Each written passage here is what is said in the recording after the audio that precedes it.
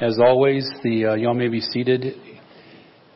As always, we say it, not to say that it's ever closed, but the altar is open. If you want to bring a need tonight to the altar, specifically a praise, certainly the altar is open. But let's go to the Lord in prayer. Father God, we thank you again for all you've done. We thank you for your love and your mercy on this very special evening.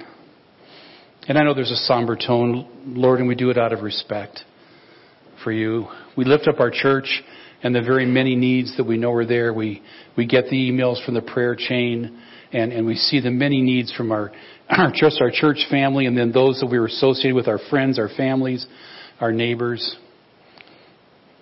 God, you never said it was going to be easy, but you said you would be there with us. And so tonight we lift up the needs that we're aware of, Lord. We lift up those that we aren't, because we know that you are. And once again, we pray for your presence and the Holy Spirit to be here tonight. And we ask these things in Jesus' name, and we look forward to his return. Amen.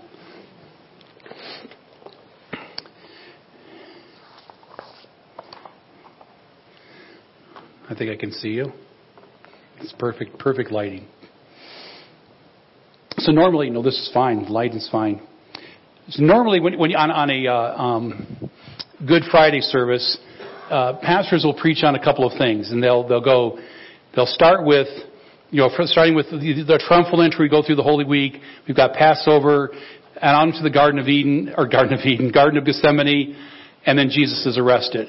And then usually what happens, then we fast forward, and we get to the part where Jesus is with Pilate, and Pilate says, "Fine, I wash my hands," with the whole deal, and leads Jesus out. And Jesus, of course, is led out. He carries his cross. He's tortured. He's mocked. He's abused. And then finally, of course, he's crucified. The most horrible death anyone can have. And that's really where Good Friday messages fall. But there's this 6 to 8 hour period between those parts where Jesus goes through 6 trials. And these trials, they're 3 political and they're 3 religious trials. And here's how it starts. Then the chief priests and the elders, I got the first part. When Jesus had finished saying these things, he said to his disciples, "As you know, the Passover is 2 days away, and the Son of Man will be handed over to be crucified." Now that whole week, Jesus was back and forth, Mount of Olives, then Bethany, where Mary, Martha, and Lazarus, back and forth during that week. But finally he's coming. He knows once he gets to Jerusalem, it's all going to happen. And he says that he will be handed over to be crucified. And the chief priests and the elders of the people assembled in the palace of the high priest, whose name was Caiaphas, and they schemed to arrest Jesus secretly and kill him. But not during the festival, they said, or there may be a riot among the people. So they now got together and they said, "Okay, this is it. We've been trying. We've tried to trap him. We've done all these things. This is it, guys. He's here in Jerusalem. We're going to grab him. We're going to arrest him. And we're going to kill him." And the thing is, as Shakespeare says, and therein lies the rub. That's from Shakespeare. The religious leaders, the scribes, the Pharisees, the Sadducees, the Sanhedrin, all saw Jesus as a threat to their religion, their authority, and what they believed and their way of life. Instead of looking at him, and this just came to me yesterday. That's why sometimes the notes, I'm up in the middle of the night typing notes for sermons, because something just comes to me and I can't go back to sleep. They were looking at him as a threat to their religion and their authority and what they believed, their way of life, instead of looking at him at the very fulfillment of their faith and their religion. It was standing right there in front of them. And they missed it. But they looked at him as a threat instead of the fulfillment. Granted, they were offended and their authority was going to be taken away. Instead of feeling angry, worried, and vengeful, they should have been overjoyed that they were alive to see the fulfillment of the Old Testament standing right in front of them. Now, my little commercial for all things prophetic, I think it's that way today. There's no doubt that our world is in an upheaval. Right is wrong, wrong is right, evil is good, good is evil, up is down, down is up. But we need to understand that we are living right smack dab in the middle of scriptural prophetic fulfillment. And right in front of us, if we choose to see it, instead of living in fear, anxiety, and frustration, We need to appreciate our position as the generations that are seeing God's prophetic plan unfolding before our very eyes. The religious leaders missed it the first time. We don't want to miss it the second time. We are watching it happen. I saw another posting that had the Bible, and it said that many people don't realize that the events in this book are being played out before their very eyes. And that's what's happening. Okay, now we go back to the regularly scheduled program. That was thought I had to get out. So then Judas agrees to betray. So the next slide shows that then one of the 12, called Judas Iscariot, went to the chief priests and asked, "What are you willing to give me if I deliver him over to you?" So they counted out him 30 pieces of silver. Of course, the price of betrayal, that's become just a standard, price of betrayal. From then on, Judas watched for an opportunity to hand him over to the religious leaders. So we have this whole event that's going on. We have Passover, we have the Garden of Gethsemane, we have his arrest, we have his trials, and we have his crucifixions. So let's take a look at a very, very long night. It starts out with the Passover. And then, of course, we move to Jesus praying in the garden, the arrest, the 6 trials, and, of course, the bread and the wine being the symbols of his crucifixion. For Jesus, we see the passion, we see the torture and the crucifixion, but this was a long night. They arrested him at midnight, and they kept him busy for the next 6 hours in 6 different trials, all mock, all illegal. So let's take a look at these. Let's take a look at the players. So here's who's involved in these 6 trials. Yes, sometimes I feel like a college professor, but I just have so much I want to tell you. So the players are, and that should be in your handout. First, there's Annas. Annas was the former high priest. He's the father-in-law to Caiaphas, the current high priest, still very influential, and is believed to be the real hidden power and influence behind Caiaphas. So he was former high priest, but he was the father-in-law. He still had influence. Then there was Caiaphas, the current Jewish high priest, oversees all religious issues, the leader of the Sanhedrin, the one that's allowed to go into the temple every year on Yom Kippur to offer the sacrifice on the holy day. He is the high priest. Then we have the Sanhedrin. There's a ruling tribunal made up of religious leaders and rabbis appointed, anywhere from 20 to 70, given any day. Pontius Pilate, the Roman appointed governor, the ruler of Judea, which included Jerusalem. So Pontius Pilate was appointed to be there. And if you know anything about the Roman government, which none of us, unless we've studied it, it was a very tenuous position. If you couldn't keep things under control, Rome would replace you. And it wasn't like, okay, we'll bring you back, we'll find you another job. It was, we'll bring you back, we'll kill you, and we'll put somebody there who will be able to do the job.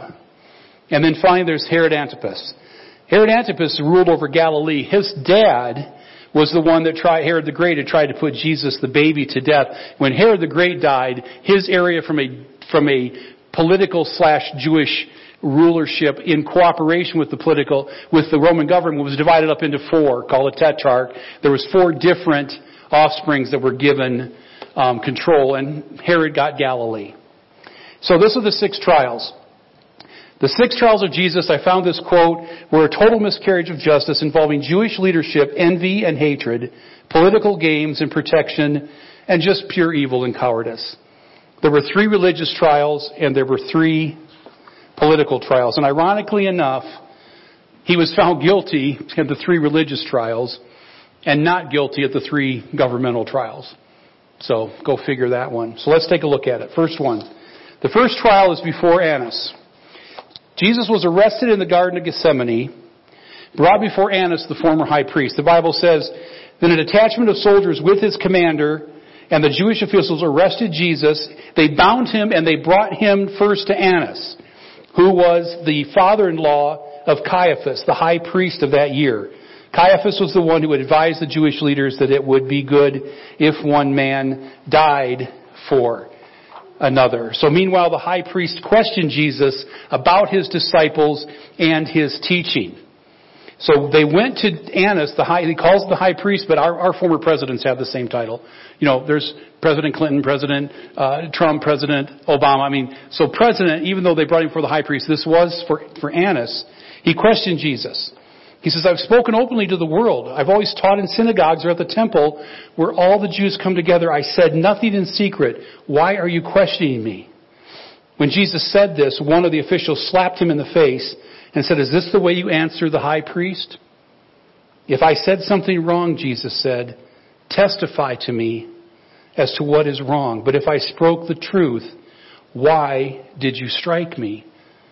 And Annas then sent him bound to Caiaphas, the high priest. So the first trial, Jesus was arrested. He went before Annas, the former high priest, the person pulling those strings. The Jewish leaders and conspirators did not want to disturb the high priest, Caiaphas, until they had consulted with Annas. "Do you think we have a case?" And Annas said, "Absolutely. Just send him before my son-in-law, and we'll take care of this." So Jesus was then sent to Caiaphas. Meanwhile, Caiaphas had started the assembly. The word had gone out, "Get the Sanhedrin together because we are going to make a decision tonight." So trial number 2 was before Caiaphas. As the Sanhedrin assembled and met to decide what to do with Jesus, bribe the witnesses, get everything, set, and then plan their next move, Caiaphas then cross-examined Christ on his claims on being the Messiah and demanded answers to the false charges. And the interesting thing about that, again, is that the Sanhedrin never met at night. They were supposed to be public. It was supposed to be open to the Jews if they were doing a trial. It was against Jewish custom because the meetings were supposed to be public. So this was, by all intents and purposes, these were illegal trials. They were absolutely should not have been going on. The Bible says they took Jesus to the high priest Caiaphas, and all the chief priests and elders and the teachers of the law came together. Peter followed at a distance right into the courtyard of the high priest, where he sat with the guards and warmed himself at the fire. The chief priests and the whole Sanhedrin were looking for evidence against Jesus so that they could put him to death, but they could not find any. So, many testified falsely against him, but their statements did not agree.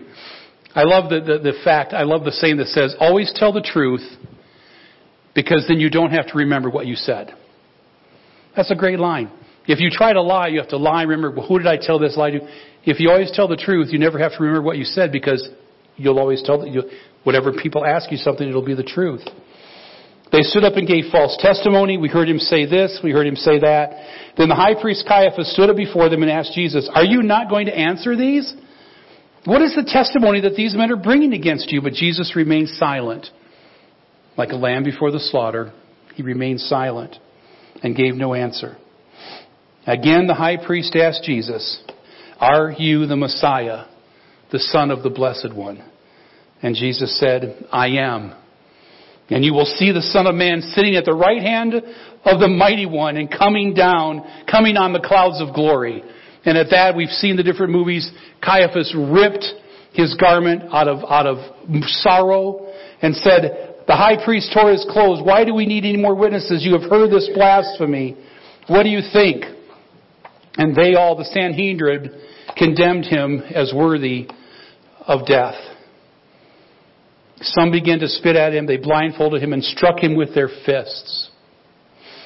This is the Jewish leaders and the guards striking Jesus blindfolded with their fists and saying, "Prophesy, who hit you?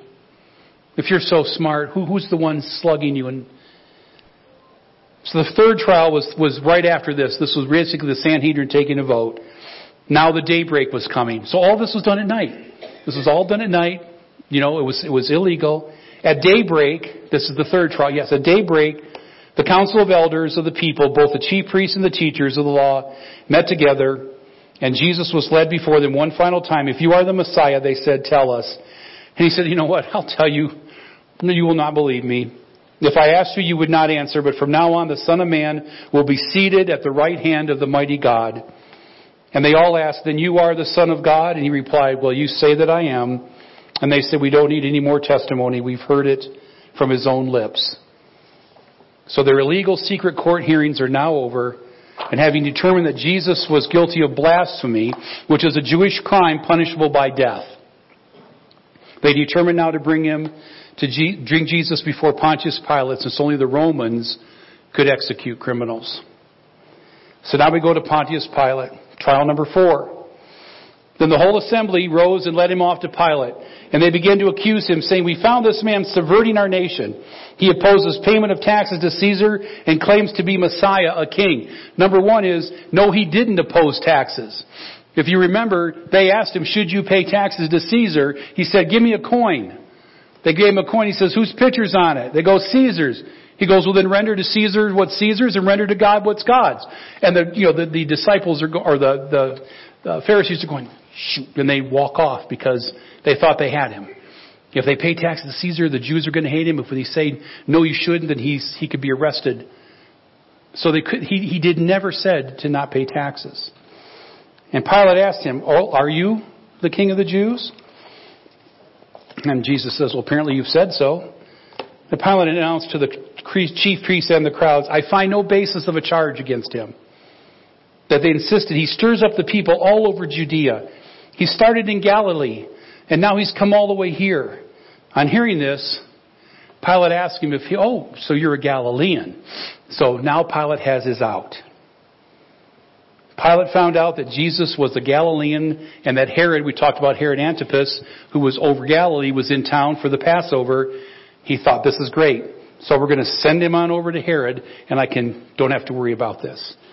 So trial number 5 was before Herod Antipas, one of the 4 tetrarchs that were ruling other regions around Judea. So they brought Jesus over, and he was excited. He wanted to see Jesus. He wanted to get him to perform a miracle, much like a circus monkey. He just wanted to see a miracle.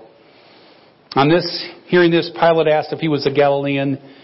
When he learned that Jesus was under Herod's jurisdiction, he sent him to Herod, who was also in Jerusalem. When Herod saw Jesus, he was greatly pleased because for a long time he had been wanting to see him. And from what he heard about him, he had hoped to see him perform some sign of some sort. And he plied him with questions, but Jesus didn't give any answers. The chief priests and the teachers of the law are standing there, and they're accusing him, and Herod and his soldiers ridiculed, and they mocked him, and they teased him. And they dressed him in an elegant robe. They sent him back to Pilate. And that day Herod and Pilate became friends. Before this, they were enemies. So Herod goes, "You know what? This is the one that's causing all the problem. He didn't do anything. So send him back to Pilate." And so now we get to trial number 6, and we're back to Pontius Pilate again. Then the Jewish leaders took Jesus from Caiaphas to the palace, to the Roman governor. They brought him back to Caiaphas. Caiaphas, let's go back to Pilate. By now it was early morning, still, because they wanted to be able to eat the Passover later on. Let's go ahead and hurry up and kill Jesus, the Son of God, so we can go ahead and celebrate the Passover to thank God for his deliverance from Egypt. Seems a little hypocritical to me. Well, if he were not a criminal, they would not have handed him over to you. So Pilate said, "Take him yourself and judge him by your own law. We have no right to execute anyone," they said. And this took place to fulfill what Jesus had said about the kind of death he was going to die. Pilate went back inside the palace, summoned Jesus, and asked him, "Are you the king of the Jews?" "Is that your own idea, or did others tell you that?" said Jesus. "Am I a Jew? Your own people and chief priests have handed you over to me. What is it that you have done?" And Jesus said, "My kingdom is not of this world." Right away, Pilate was there. You go, he's not trying to be a king here. "If it were, then my servants would have fought to prevent my arrest by the Jewish leaders. But now my kingdom is from another place." "So you are a king then?" "Well, you say that I'm a king. In fact, the reason I was born and came into this world was to testify to the truth." And he says, "Well, what is the truth?" Pilate said, I would love to know the truth." So he went out again in front of the Jewish leaders. "I find no basis or a charge against him. But it is your custom for me to release to you one prisoner." So now he was, okay, I've got to figure out a way. So he offered up, we have 2 prisoners. We have Barabbas, who was an insurrectionist. He was a terrorist.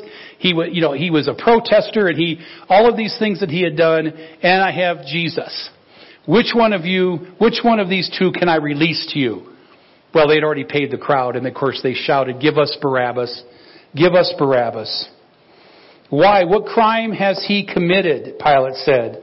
They shouted all the louder, "Crucify him, crucify him."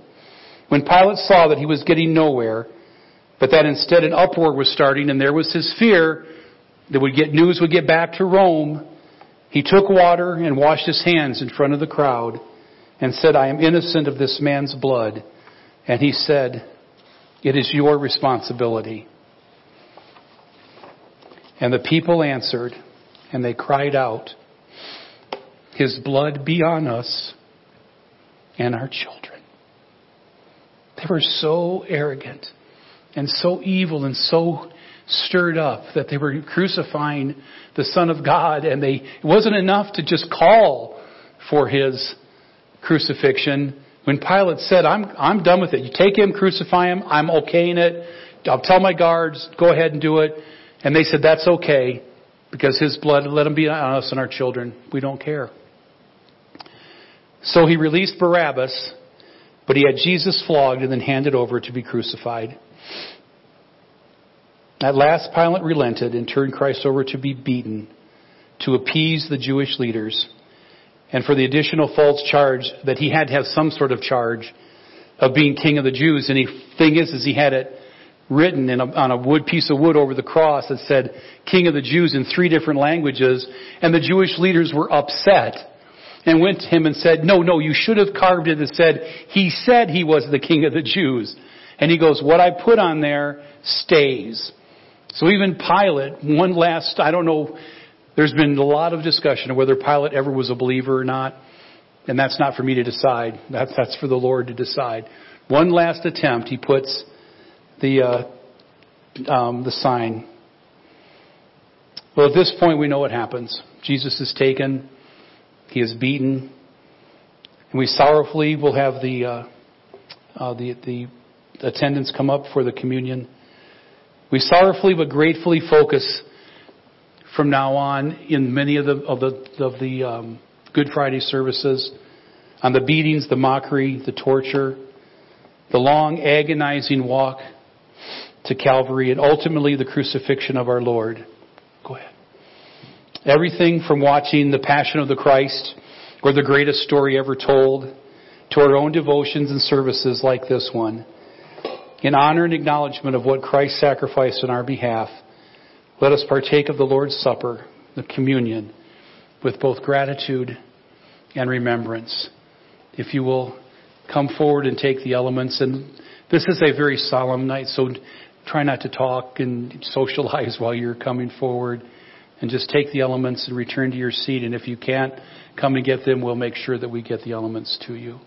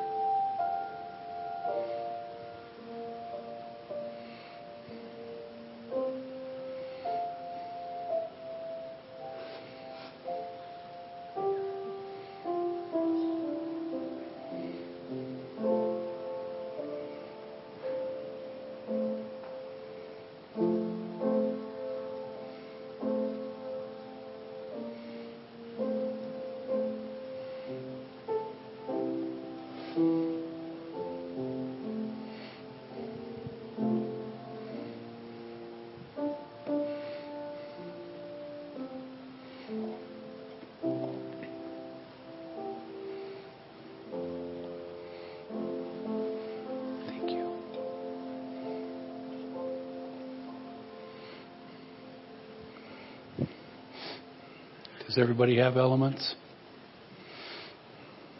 While we get the last thing settled, let's just take another moment just to quietly contemplate what this night means, what Jesus did for us. Anybody else need the elements? I think we're good. Okay, great. Thank you, Gary and Brenda. I love the passage in Corinthians. Of course, I talked a lot about it last week, about the Passover and how it connects with communion, how Jesus took specific elements. Specific time of the Passover, he took the bread and broke it. The specific cup, the third cup of redemption, and said, "This now is my blood." And I talked about Paul being trained in the desert for 3 years outside of Damascus, personally by the Lord, and coming back. And it says here in 1 Corinthians, "For I received from the Lord what I also passed on to you. The Lord Jesus, on the night he was betrayed, took bread, and when he had given thanks, he broke it. And he said, 'This is my body, which is for you. Do this in remembrance of me.'"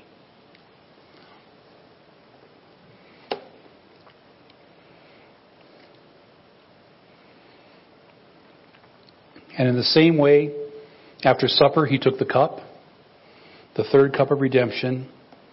That's my notes. Saying, "This cup is the new covenant in my blood.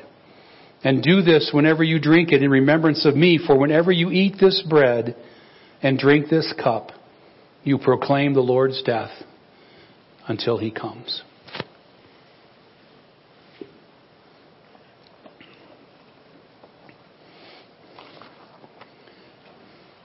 We are now going to have a special song, and then afterwards we'll just have the lights turned off, and we'll just file out quietly at the end of the song. You can fellowship once you get into the foyer, but let's make this as reverent and as respectful as possible. Thank you.